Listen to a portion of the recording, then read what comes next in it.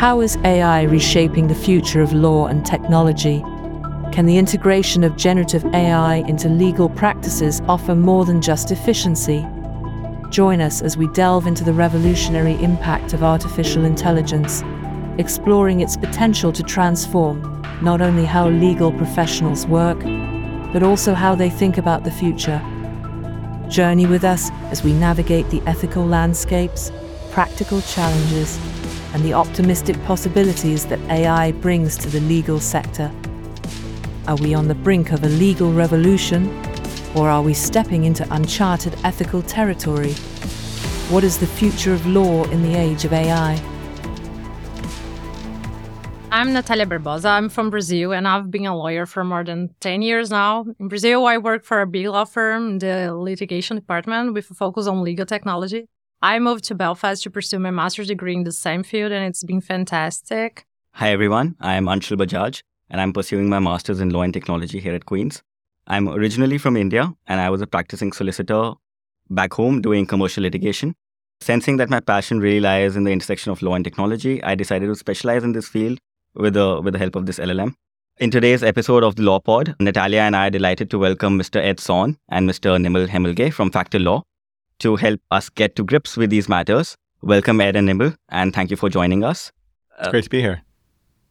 To warm us up, could you tell our listeners a little bit about your journey and what sparked your passion for both law and technology? So I'm Nimel, good to be here. So engineer by profession, actually, and retrained in law is kind of how I kind of got here. I've been working in kind of legal and contracts delivery for years and took the commercial route. And then it got to a point where we were working for a company and we were doing a lot of their contracting commercial work for them. And it was at that point I thought, oh gosh, I need to make that switch. I need to go and actually focus more on delivery. And having that computer science background, that engineering background, and then looking at the way law was heading, it was very much, rather than just looking at a whole sort of article or a whole contract as a whole, to the ability to be able to disaggregate that out and to be able to draw that into smaller pockets and pieces of work really did kind of drive me to go, okay, this is a really cool way and a new cooler way of actually doing law. So that's what's kind of driven my passion and why I've wanted to really focus on that sort of delivery side. So that's me. Right. It's great to be here. My name is Ed Sohn. I am on the executive team here at Factor. I oversee globally our capabilities, which encompasses a lot of our talent propositions. I live here in Belfast, actually, to be closer to one of our large delivery hubs, but increasingly has also included the capabilities around artificial intelligence. And that's where I've been spending a lot of my time. And I'm going to focus even more in the way that we work with our clients around generative AI and its applications in legal. I am an engineer by background. I am also a computer science degree holder and have spent my time as a practicing attorney, also in litigation, like both of you, and also as a managed services leader globally, and a product manager and a technology leader at places like King & Spalding, EY, and Thomson Reuters before joining Factor. Our goal at Factor is to deal with complex work, the legal work of the in-house department that's complex, but also has a lot of scale. So a lot of what Nimel is just saying are the techniques that we apply, are the challenges that we embrace in doing that. And so we're really excited to see where technology, advanced technology like generative AI, has a new role to play more than the enablement of our services and the delivery of what we do, and the tracking and visibility that's associated with that, really harnessing what we believe to be a singular and different technology capability than what's come before. So we're very, very excited about what the future holds. Let's start from the basics. Would you explain to our listeners what's generative AI and what makes it generative and what makes it intelligent? Sure. Artificial intelligence is not new. It's been around for a very long time, for decades. The ability to get computational power to approximate and resemble the behaviors and the outputs of a human being, of a human brain, those attempts have been around for a very long time, since the time of the vacuum tube computers and punch cards. Artificial intelligence has for a long time been superior in many ways in terms of its computational processing power, its ability to handle data and spot patterns, chart regressions. But generative AI is where it started to enter into the realm of human creativity. And the way that it works is ultimately a massive amount of data and a massive amount of compute. This is kind of what's being colloquially referred to now as the big AI strategy. So instead of kind of systematic AI that was meant to approximate human reasoning, this is a neural network using a transformers algorithm that essentially tries to predict the next few words, or the ability to complete data as it stands, was being fed a massive amount of data and being reasoned against a massive amount of compute. And at the other side of it now, you have these large language models, image models, and things like audio that can be kind of generated.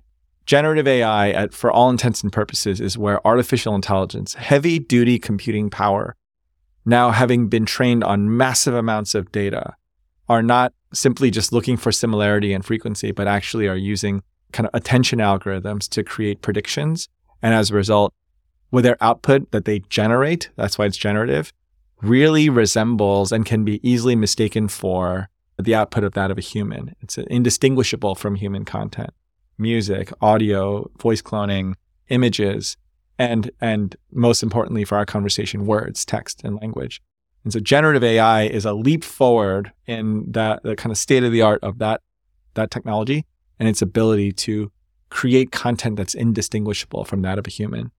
So it's a wild time. It's a wild world that we're in, but it represents something that is new. When people say, well, generative AI, well, AI has been around forever and nothing's new. That's not true.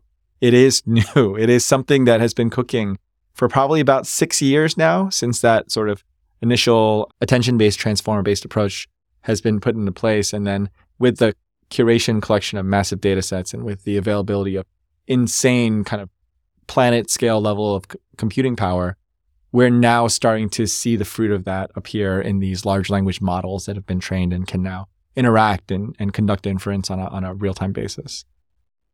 So I read this somewhere where it said that how much ever information or knowledge AI seems to possess, they still don't have the understanding of a human being. What's your take on this? Would you agree with the statement or? Yeah, I think I would. There's a great lecture I just listened to. It's totally freely available online from the Alan Turing Institute. I got to remember the guy's name. I think it's Wooldridge. And he kind of detailed a brief history of generative AI. And one of the things he really impresses very hard is that generative AI really cannot reason or conduct kind of logical analysis. Now, it has the ability to do so and to approximate that. And its ability to kind of conduct that analysis is all ultimately derived from its ability to derive meaning from words. But the kind of brain behind it that's happening in every single language interaction is not rooted in reasoning, it's rooted in prediction. And so what it's trying to do is, a kind of shorthand for that is it's trying to please us, right? It's trying to find a way to produce content that would make a human feel like, oh, that's good content. And so if you ask it to kind of conduct reasoning over a large number of steps or apply judgment to kind of a complicated scenario, what it will do is try to identify, based on the way you describe the scenario, other similar scenarios, and then take its solution and then predict a solution as applied to your facts. It doesn't actually sit there, think about those facts, apply critical reasoning to them, and then generate some original response. It essentially takes other similar types of facts and then looks at those solutions and then predicts what that solution might be. This is why some large language models are bad at basic math, because it's sort of like, what's 4 plus 5? And it's like, it's probably 9. Like my data set says that many people have thought that 4 plus 5 in history has been 9. So I'm going to tell you it's probably 9. It didn't sit there and take, like my, 2-year-old toddler would do, like fingers, and then add them together and then generate that 4 plus 5 yields 9. It's suggesting or predicting that 9 is a likely answer to that question. And there's actually a huge amount of literature where, the way that the human brain works, how much does it just resemble also like how large language model works? But while there's a lot we don't know about neurology and like the kind of nuances of that science, we know that there's more to the way we operate than just making a prediction of what the answer is going to be. We don't just guess at everything all the time. We actually have, critical methods that we use to kind of deconstruct problems. Now that's changing, but when people say what you just said, Anshul, which is that large language models don't reason, that's what they mean. They mean that essentially at the core of the technology, it's always trying to make a prediction or an estimate. Lovely. Every time there's a development of a breakthrough technology, the first question that we ask is how it will affect jobs for humans and how will it influence workplaces. So naturally, with generative AI coming to the forefront, how do you see it impacting workplaces and more specifically the legal field? So I'll start here, and then I'd love to hear what Namal has to say, who sits much closer to our delivery and engagement teams in the application of innovation like this. Our questions that we ask ultimately of generative AI, one of the things that we're trying to embrace is that we should not think of it as just another technology wave. And so we shouldn't just think of like, well, what were the technology problems in the past? And then how is this new technology going to do it just better? Like, oh, I've got a cooler tool. It's a little sharper. It's more electronic. And now it'll do what the other tool couldn't do. That's not bad. It's not a bad analysis. It should be part of the picture. But where we're starting is, how is this new capability going to solve the problems that we're trying to solve? And that's where it starts. And I think that, and what's required to effectuate that solution, right? Because you can look at generative AI and it's a lot of prototypes and pilots right now. It's a lot of canned demos and look how cool it is and see how its upper bounds and limits are. But when you take the race car onto the track, it's totally different, right? When you actually go and you're putting it into production, you're trying to have it respond live to the reality of a circumstance. It's a little bit different. You need an excellent driver. You need to understand your conditions. And so that's where the human factors are going to play in. It's, I think, a generally unproductive analysis to say, what will generative AI displace, right? Oh, humans are doing it. Now computers are going to be doing it. But instead, as Namal was saying earlier, like what elements or what sort of disaggregated components can we now use a different capability for? And how does that change what the human does in that mix? Last thing I'll just say, we do think of in the future, right? Not today in the current state of the technology, but in the relatively near-term future, thinking about AI as a resource, as a virtual teammate, as somebody that we work alongside. And so if you use that metaphor, it's not perfect, but it's much more productive because you can think about like when you onboard a new person on your team, what do you do for that person? Well, you educate that person, you sit with that person, you review their work, you show them your work, right? You shadow and kind of reverse shadow. You check their work until there's a level of confidence that they're getting it right. And then you slowly kind of scale back how much you're checking. You give them certain tasks that will help them learn sort of a broader corpus of understanding. You put them onto a path. You put them in a team. You help them relate to others. These are all things that you do for a human being. And thinking about those techniques as applied to getting productive, high utility from generative AI, not perfection, which is an automation bias that we apply to technology. Well, if it does something different, 1 time out of 100, then it must be broken. It's like, well, if you apply that to generative AI, then generative AI is always going to be broken. There's variance by design, right? But if you think of it in terms of, well, how would I think of what I would do for a person, a new teammate? You apply that, then it starts to make a little bit more sense. And we've been trying to take an approach where we look at our teams and the work that we do and the humans that do it and the problems that we've got. And we've been doing sort of these deep workshops. So Namal, maybe you can tell us a little more about that. Yeah, sure. I guess from a people perspective, there's always an emotional journey. So, the introduction of that sort of technology and people will always default to, oh, how's this going to impact me? But I think what you said, and I like the analogy of the race car, it's the enabler. It really is. And, that's how we're working with kind of our teams on looking at actually how is it going to enable them to do their job and faster, smarter. And ultimately, what the advantage of generative AI is that it will improve quality. It uplifts that starting point. So, and that starting point of when a person's reviewing a contract, for example, that starting point is so much more advanced with the use of generative AI in whether that's a first pass review of a contract or whether that's actually giving some real insights into actually what's been done before, what are the precedents. And, it is that additional person in the room. It very much is that. It's that enabler. That's that support that enables our people to work and deliver more accurately and improve quality. It is the opportunity there of having it is awesome. To the workshops that we do, within Factor, we are looking at every engagement, looking at every sort of client interaction that we have, and looking at some of the work that we're doing for them. And we are literally going through each part of the process, going, actually, is that a people change? Is that a process change? Is that an organization change? And is that an IT change? And it's all of that. And you take all of that as an approach. And it is that IT change will first pass review help? Will looking at a document first time give or generate some insights? Will we have a better understanding of that quality approach, that swivel chair that you described? Or will generative AI or technology help essentially the accuracy of what we're doing and making sure that client experience is better, it's faster, it's quicker, and we're giving them more accurate information, or we're giving them real insights into, this is what's market, this is what we're doing, this is what we've done for you before. And that's, I think, that the kind of sort of the real benefit there. So from a people perspective, it's the enabler. It really is. And people shouldn't see it as a replacement of what I'm doing. It's actually enabler to enable them to do their job faster, smarter, and better, and deliver a better client experience. Right. So it'll be more assistive than displacing for the human race. I think that's right. I think that what Nimal's saying is also that it's not about displacement or assistive. It's actually about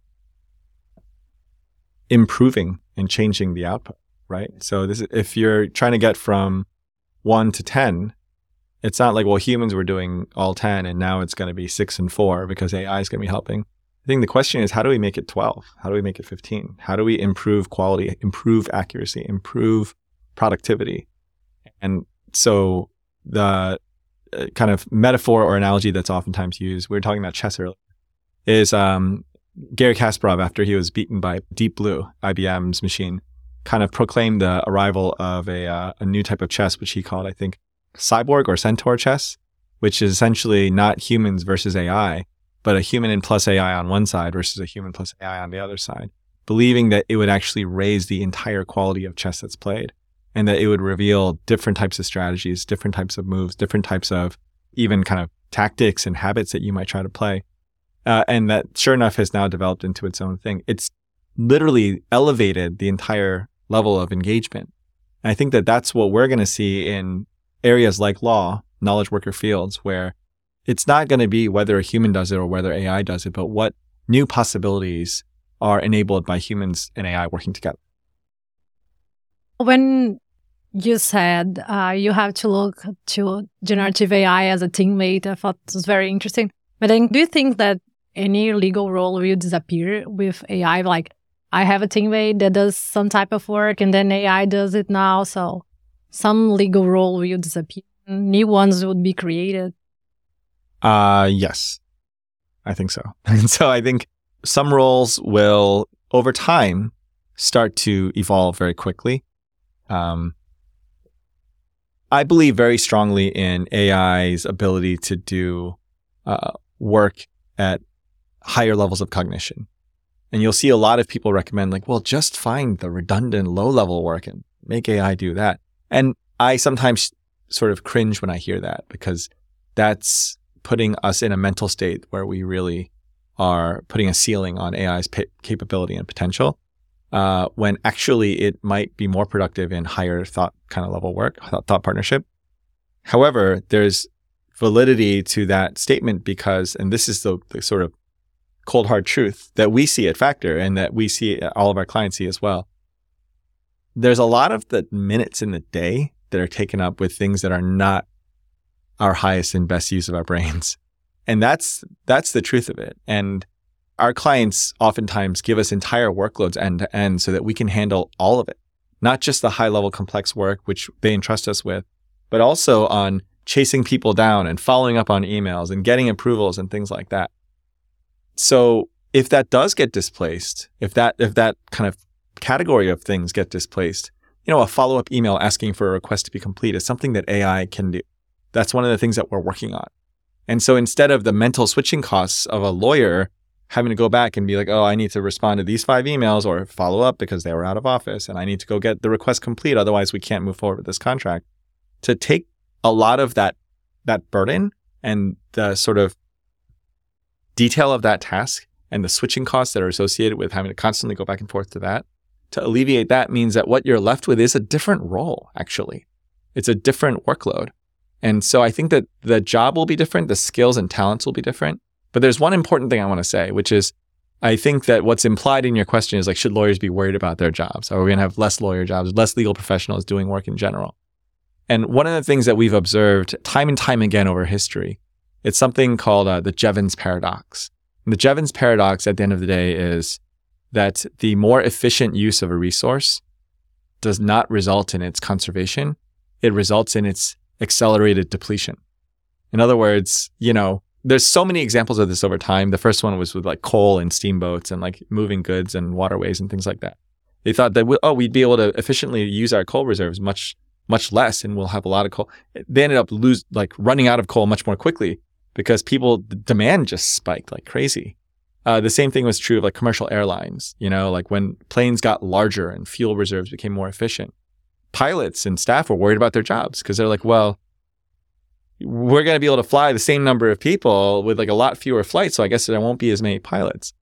No, air travel exploded and you needed more pilots and more because it was more efficient. It became more accessible. And so more efficient supply actually yielded more demand. And I think that we know and we've seen and we can point to data that shows that legal demand is exploding. That, quietly, while we've all been trying to get more efficient and do more with less, the doing more has been an unsustainable pressure that in-house legal departments and law firms and other legal professionals have been facing. And so I don't believe that we're going to see an overall contraction in like human legal roles. I think the skills to do them will be different. I think their workloads will be much more concentrated. But I don't think that we'll see fewer. I think we'll just see different roles and different abilities required in those roles. Great to hear that. Yeah. So to delve a bit more into Factor's practice area, how are you guys at Factor harnessing the power of generative AI? What are you doing to help law firms and helping to enhance legal work?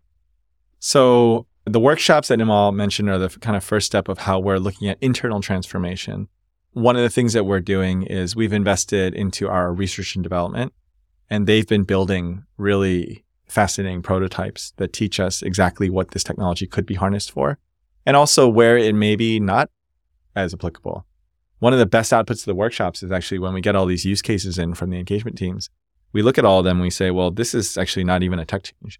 This is just like a basic process change. Somehow the team has evolved into doing this extra complicated thing, and there's good reasons every step of the way, but now we have an opportunity to rationalize that and bring that back to normal. Sometimes there's other technology that exists today that's still better than the current state of generative AI. And we have those tools and we have mature ways of implementing them with low risk. So we go with those. And then sometimes it's like, well, here's where generative AI makes the most sense. And those things teach us where to pay attention first. And so our R&D people take that back and they're like, okay, that's going to turn into a roadmap for them. So we've been investing into building those prototypes, building them in Microsoft Azure, experimenting in other environments, understanding how to use them in more advanced ways. So not just kind of prompts and GPT kind of talking to you, but also like, how do we take the output of one and then feed it to another? How do we connect that to back-end data systems? How do we connect that to even like document assembly engines and algorithms that already exist? So you're kind of hybridizing where generative AI is using its language capability, but also data is flowing in a more conventional way somewhere else. And then last thing I'll say, and then I'll turn over to them all, we're also working just with our clients. Our clients have come to us, many of them, for a period of time last year. You said 2023 is the year of generative AI. There's a few months where every conversation was about generative AI. And we're like, we're here to talk about contracting. They're like, what about Gen AI? What are you guys doing? And one of the reasons is because we don't sell technology at Factor. Today, we don't have a quick buck to make in all this chaos. And so clients look at us, they say, well, you have the same workload as we have. And you're not going to try to turn a quick buck in this moment of chaos. So I feel like I can ask you in a very trustworthy way, like, what are you going to do? We're trying to figure out what we're going to do. What are you going to do? And what we found is that there's an opportunity to take our clients' very independent and parallel and siloed journeys and put them all together and say, hey, let's not all go off and waste 3 months trying to build a prototype for knowledge management and then document our experience and get all these lessons learned. In the meantime, technology has taken huge steps forward and we've already gotten outmoded. And then the next, organization is doing the exact same journey. They're putting the exact same effort in. Oh, at Factor, that hurts to see that. So what we're doing is we're convening a collective of these in-house legal departments, general counsel offices, and we're going to work together to actually divide and conquer and coordinate and collaborate our efforts so that they can force multiply what they're doing and get 10 to 15 times more productivity. Because the problems are the same, and most corporate legal departments are not really competing with each other. Law firms are different, right? They're more in competition. But corporate legal departments, in my time in this industry, we've never seen so much commonality of the problems that they're facing. And they're very excited to kind of pay it forward and collaborate with each other. So that's the other thing Factor is doing, is forming this collective and then getting a lot of general counsel's offices involved in really empowering them and then co-developing and sharing our knowledge as well. From a delivery perspective, our clients, 2023 was the year where every client did come to us and go, "What are you doing on generative AI? How's that working?" And expecting us to kind of have sort of the answers, but it's evolving so quickly, and which is why we've kind of been running these workshops and why we've been taking a very sort of, it's the Poppet model. We're taking that very sort of process, organization, people, IT approach to actually how do we look at each engagement. And then we work with them. And most of the solutions it is a process change, or actually we can use a better bit of automation technology here. And often it's clients are saying, well, generative AI is the panacea. Actually, it's not. We can do things in a kind of a smarter way that might give a bigger lift. If we just automated what we're doing here, that might give a bigger lift. If we got cleaner data up front, that might give a bigger lift. And all of those things, work together. And then once you've got that sort of basic understanding or that basic platform, actually we're not trying to boil the ocean here, then you can overlay what generative AI can do. And you can really drill into what is the real client need here? What are they really trying to achieve? Is it faster turnaround time? Is it better quality? Is it just being able to report to their stakeholders that they know where they are with each transaction at what time? And it's then taking that need and then looking at it and going, actually, yes, generative AI could help here in that second pass review for quality. So we can save some time here because lawyers already done the work. We put it through a generative AI model that will tell us what is market, what is standard, what you didn't put in your markup this time based on precedent that you did the last 16 times before. And then it gives them an opportunity to go, well, why? Why didn't we do that? Why? And it leads to what I was saying before of that sort of quality enhancement. That essentially what it can do. From looking at it from a kind of a delivery lens, it's then going back to the clients, then going, this is what we can do with you, generative AI. Oh, and by the way, but if you did this, this, and this, that would be a real enabler. That will enable you to manage your business in a far better way. So that's kind of the approach that we're taking really with some of these workshops. I think preparedness is really the key.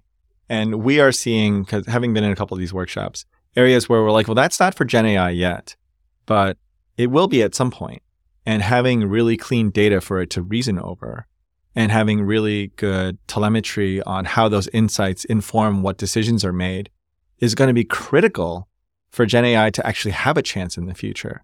And so there's a real mistake in going overly deep on generative AI, but it's really important to stay very broad on it, not just because of the fact that it's a different kind of capability and not just like a set of tools, but like something that we need to think very kind of creatively about, but also because the future is coming very fast. And so when you say, well, it's not good enough for that task, the thing that we have to resist doing is internalizing that as some kind of permanent fact, because it may not be able to do it today, But what's true in January is ancient history in February. And so the pace of the state of the art of technology is advancing so quickly that we have to kind of keep an eye out for what'll happen, maybe not in this arc of continuous improvement and evolution, but maybe as quickly as the next arc. And so that's something that we're always watching out for as well. Like I 100% agree with everything that Nimal's saying. A lot of times, like there's so much hype that clients are like, let's just take this GenAI and smear it all over everything. And there's been so much promise that everyone thinks that that's the current state of the art. It's not. A lot of it is absolutely not. But it's not I don't discourage that thinking altogether though, because it very quickly could become that. And so it's great to kind of move at this pace and hold those ideas in tension while doing the most productive thing, while kind of delivering on the trust that our clients give us to really make sure the work is being served the best way today. So Ed, you spoke about clean data sets to be trained on, for the LLMs to be trained on. There are obviously some problems because generative AI is still in its infancy, and problems like bias or hallucinations that are creeping in these models. How do we deal with those in the workplace?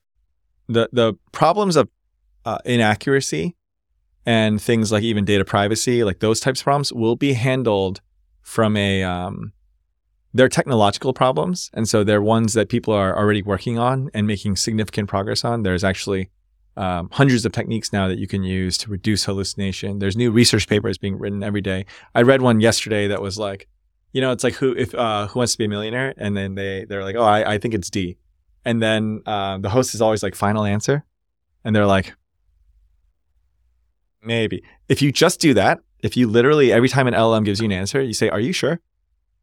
You weirdly get much better responses by simply asking, are you sure? Is that right? Reconsider what your answer is and then think it through and how you might improve it. And then it just gives you an improved answer. There are so many techniques like that. And what'll happen is that some of them will become invisible. You don't have to have this like inane conversation where you get an answer and then you have to like question it immediately, or these strange hacks where you're telling it that like, you're going to get fired if it doesn't give you the right answer. Things like that. Like, I mean, they all work, but what will happen is that they'll start to, fade into the background, and they'll happen more invisibly so that we're not behaving really weird and strange ways.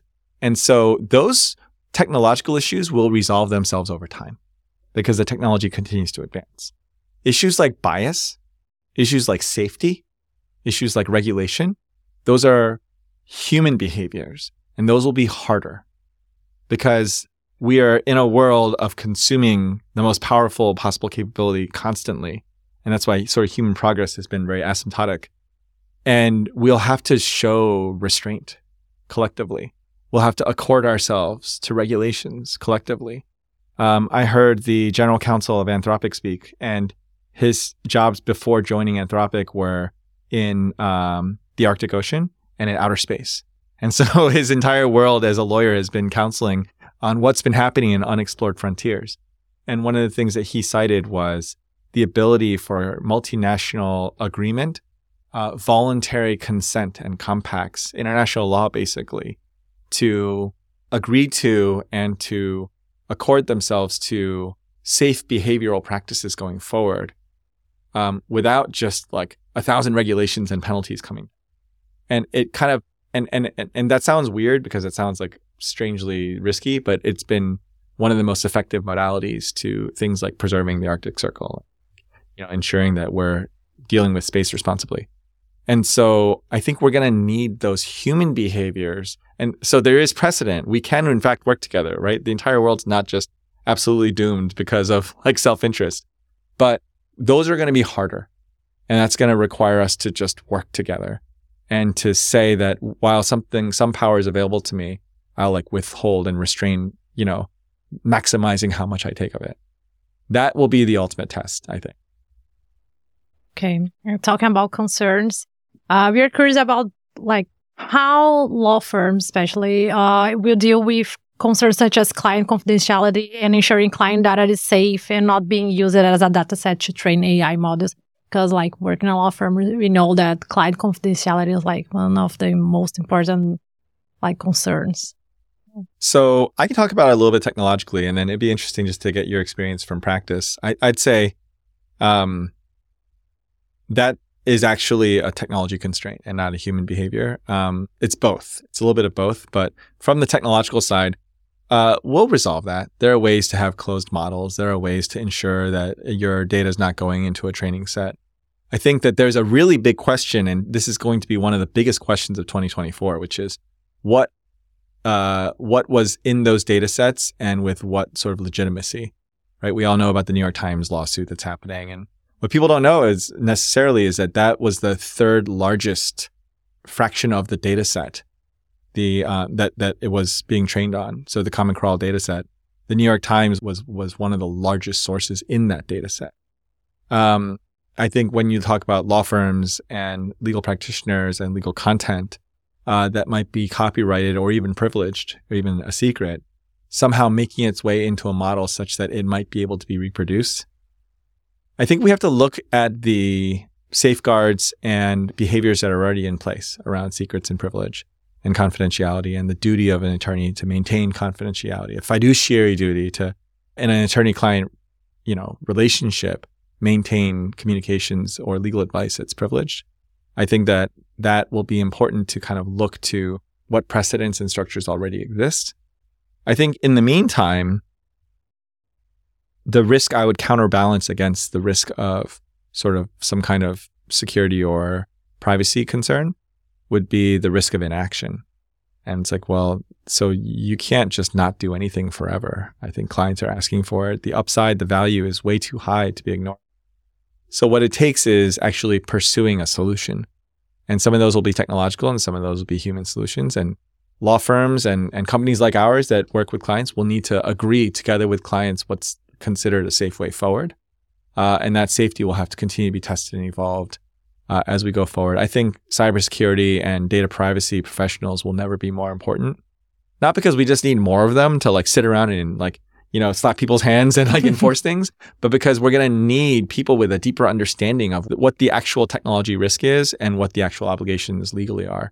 And we'll need that kind of discipline to mature very quickly, as it has been, but in a very new way. So I don't know, Nimal, your thoughts?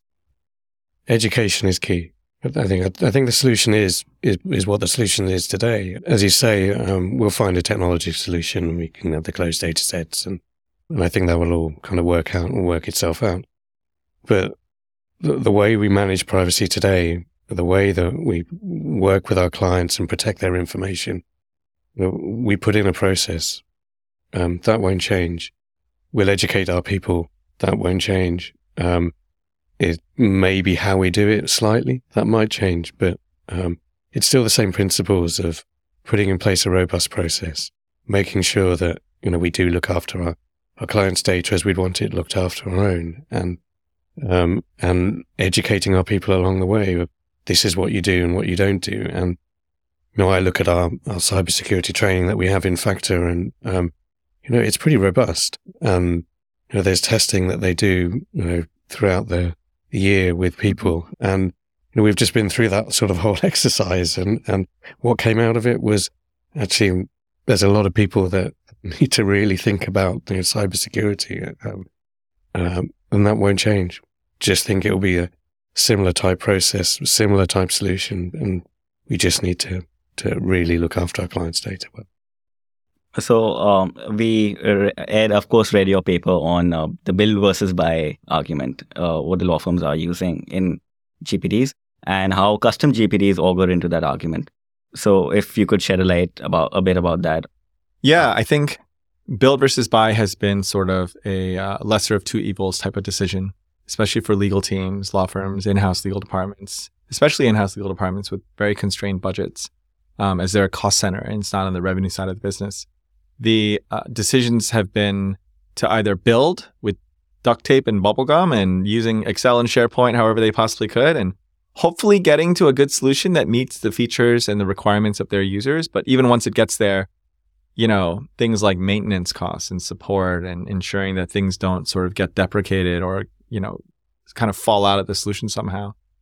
And so that's its own kind of wrestling match and struggle. And it's gotten incrementally better. People have built some pretty cool solutions in-house, but still kind of like leave something to be desired. And then in the buy side, It's been, well, we have these amazing technologies in the legal tech world that are being fast fueled by huge amounts of venture capital and private equity, and they're running at features and building their roadmaps and advancing it. They've got these heavy duty SaaS kind of applications and platforms. And then it's on the legal departments and legal teams to now implement those things, deploy, and configure, train their users, tend to adoption, deal with kind of miscommunications or mismatched requirements. That's its own headache. And legal technology, I think there are some statistics out there, especially in our area of contracts, where implementation risk is greater than 50%, like a failed implementation, certainly failing to meet the business case in the ROI, but sometimes outright failure. We see clients all the time now moving from one major solution to their next one because they're already migrating to another solution because their first one's totally failed. So that's not to denigrate legal technology. I was in the product world. I've got a lot of friends. There's some great solutions out there, but it's yielded very mixed results. I think now with generative AI, building has become so much more robust, and the ability for generative AI, it's crashing into everyone's enterprise IT stack, meaning that legal departments don't have to go out there and buy it. It's just part of the core IT stack. If you run on Azure, if you run on AWS, if you're in the Google Cloud, then you now are going to have access to generative AI at your fingertips. If you're running in the Microsoft 365 world, you're going to have generative AI built into your application layer. And so the ability for builders and configurers and developers in-house in really powerful IT groups to create solutions that are more powerful and more intuitive, and even the building of itself, like writing of the code itself being Gen AI powered, is going to create much, much stronger solutions that are built in-house. And then there will also be really the product makers in the external market that you buy from are also going to be powered by some incredible capabilities. But I think there's going to be a third category of users that can build on the fly, kind of like master builders from the Lego movie that are able to assemble things on the fly that really meet the needs of users, and kind of narrowing that distance from like the user requirements and the user problem and the pain points, and turning those into stories and putting them in development and presenting it back to them, hoping that it's good. Now that can happen inside of a user's brain, inside of a user's workday, inside of their experience in a given hour. The metaphor I always use is that our colleagues in finance have had the ability to make Excel macros and Visual Basic macros anytime they wanted to, because it's a more technical field and they deal with numbers, and they spend an hour or 2 hours dealing with data and swivel chairing and cleansing it and matching it and like writing these formulas. And then after a while, someone was like, I'm going to just automate that with an Excel macro. And what took an hour is now going to take 45 seconds. Lawyers never had that. We've never had the capability that presented itself that could actually do some of that for us. And then if we've had it, it's always been sort of gatekept by either IT departments internally or legal tech product markets. Certainly users never had kind of the environment that was conducive to them themselves having the facility to create those on the fly. And now we've got that because English is now the most powerful programming language in the world. And we have a tool, we have a capability that's actually a good fit for legal work, because legal work is language centric at the end of the day. And so that opens unbelievable opportunities with things like custom GPTs and GPT Builder for the OpenAI world, or Copilot Studio, or things in Vertex AI in the Google world. They're just unbelievably amazing organic capabilities that have a much lower cost of entry for the average user to be able to generate solutions on the fly. And so that's not a now, but it's very much a next. It's happening very, very quickly. And so we think that's going to dramatically change the build versus buy calculus. Well, should we do an RFP and like look at all these solutions and, like take all their licensing costs and then try, or should we try to build and make a business case? It's a completely different ballgame in sort of the next 12 to 24 months. And so that's a very exciting time, but it's a time that's going to require changing what paradigms we apply to those decisions. Right. Now, some might say that with legal tech being so niche and with the advent of GenAI, some argue that it'll end up concentrating power too much in the hands of a few big law firms, where because they have so much of resources and they can have access to the newest tech as soon as possible as it's on the market, it'll give an edge over them to, say, a small sole practitioner practicing a litigation in a place like Belfast or in like a small court in Delhi. What's your take on that? there'll always be room for the niche players and for the smaller enterprises. Absolutely. You take the likes of a huge law firm that can throw money at it and throw money at the problem. They do that now. That isn't changing. And I don't think it will change the landscape at all, really, to be honest. I think there'll always be a requirement for the right resource, the right location, and the right tools that they use. It's no different to now for me. I would just add, I think in the United States, something like 70 to 80% of legal services needs are unmet. And so there's a massive market or need that's unserved and underserved today. And so a lot of those needs are not in large organizations that would hire top law firms. A lot of those needs exist for the small solo practitioners. What large language models will do is actually democratize scale. It will give them and put at their fingertips armies of virtual teammates that they can bring to bear and take on more and better work. I've met, some of the people that work at small boutique law firms, and they're just some of the best lawyers in the world. A lot of them have left large law firms or declined to go down that path because it's not the cultural environment that they wanted or like the business pressure that they wanted to take on and wanted to be their own boss and hang their own shingle, but totally capable of handling really sophisticated matters or handling with great quality and with great sort of advocacy, a different tier of matters of which there's much more unmet demand. And so I think GPT-4 passed the US bar exam, not just passed it, but was in the 90th percentile. And that exam includes multiple choice questions, but also essays. And so that's similar to the performance of like a top 14 elite law school. Imagine a small solo practitioner having an army of top law graduates, kind of that level of proficiency on their teams and discharging the work. What could they do? How might that provide a solution to this spiking demand? So I don't think that it'll be overly consolidated into a small number of firms. If anything, those large law firms continue to serve their market segment and will require that type of consolidation of knowledge and data to better serve their clients. And I do think there's going to be a very different competitive landscape to those top 100 law firms. And there will be those haves and have-nots and winners and losers in that new kind of tournament. But I don't think that today, if they're not really competing for kind of the same type of work, then I actually think what you'll see is the floor will be raised very high on the small and solo and boutique world. So finally, what's in store for 2024? 2023 was generative AI. What do you guys feel in store for 2024 in the legal workplace and with regards to legal tech? And just to add, Anshu, I'm excited because this conversation made me excited for the next years, working in a law firm. And it's very optimistic. Yeah, yes. Yeah. A step change in improvement in quality. Yeah, definitely. I can kind of see that with a delivery hat on. You can see where technology can really enable people and improve the quality of what they're doing, getting things right, first time right out the door. That's important. I can kind of see that. And, the engineer in me, the quantum contracting, that's where I'd love to see it move to. So, making real-time decisions quickly.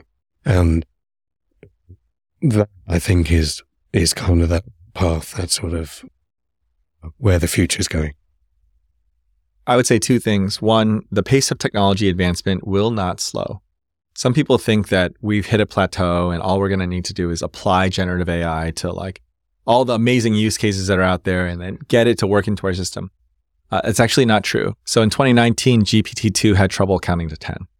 And then in 2022, GPT-3 was able to read and recite sentences and get sort of a minimal passing score on college entrance exams. And in 2023, GPT-4 is able to exceed human benchmarks on many, many tasks. But the thing is, the formula of how generative AI works, which is what we talked about at the beginning, it leads us to believe that the next release of the next models that will have 10x the data set and massive advances in computing power and the ability for the hardware to catch up to the demands of the software and then catch up in a way that's very broad and broadly accessible to many. That portends that we're not hitting a plateau, but actually new emergent features of generative AI are because generative AI is discovered and not designed. It's not a product that someone came away and said, well, here's all the problems that people are facing. I'll make a product that kind of meets them. They just fed this electronic brain an insane amount of data and an insane amount of computing. And the next magnitude will be 10x yet again. And so people talk about kind of Moore's law in semiconductors and how like more power was coming out of chips every 4 years. We're seeing an analog of Moore's law in large language models. So the point is, if we think we know what the tech is, and if you get on YouTube and you see talking heads and people are like, well, here's what it can do and here's what it can't do. All of that's got a very, very short shelf life. And the expiration dates are like yesterday. That all of that will change. And so we have to continue to expect to be confronted with this whirlwind of technological advancement. Frankly, that society maybe has gotten some fatigue towards. Like it's almost like, okay, like it keeps, and we don't even know exactly how to feel about it because it's moving so fast. This is like pace unprecedented, like by industrial revolutions and things. But the second thing I think that we will do, because our heads will all be spinning and we won't know what else to do, is that it'll start to emerge where human value actually is. And people will really start to think about like, well, what are we going to need to do? What are the things that kind of quote unquote have a moat or like are unlikely to be encroached by? Because as we discussed, generative AI has a limit to reasoning. Even if its ability to do what it can do continues to skyrocket, there's a territory, there's an area where, we're not yet seeing generative AI, in our human relationships, right? Which is so important to our work of transacting. That contract management happens inside the context of relationship management. That most of the time you're not going to look at the letter of the clause and provision and, accelerate a default and then immediately bring claims in like a dispute. But most of the time you're going to go talk to the party and understand the business context and discuss that inside of the context of a relationship. And I think those areas of professional practice in law and in other areas will start to kind of get spotlighted more. Those are the areas that there's an ineffability to the quality of human relationships that's not being threatened by generative AI today. And I think that is going to be highlighted even more in 2024.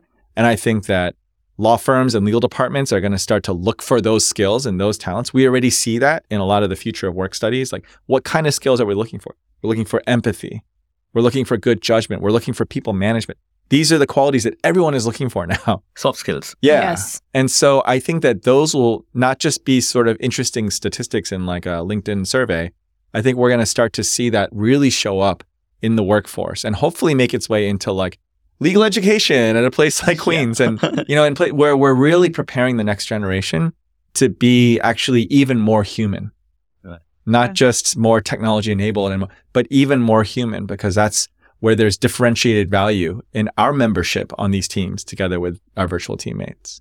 It's very good to hear that, isn't it? Wow, that was a wonderful discussion. Yes. Yeah. But thank you so much, Ed and Emil, for being here with us today and for this insightful discussion. I'm sure 2023 was just a glimpse of what the future holds for human jobs across various fields, and it's left to be seen what ethical challenges will 2024 bring with it.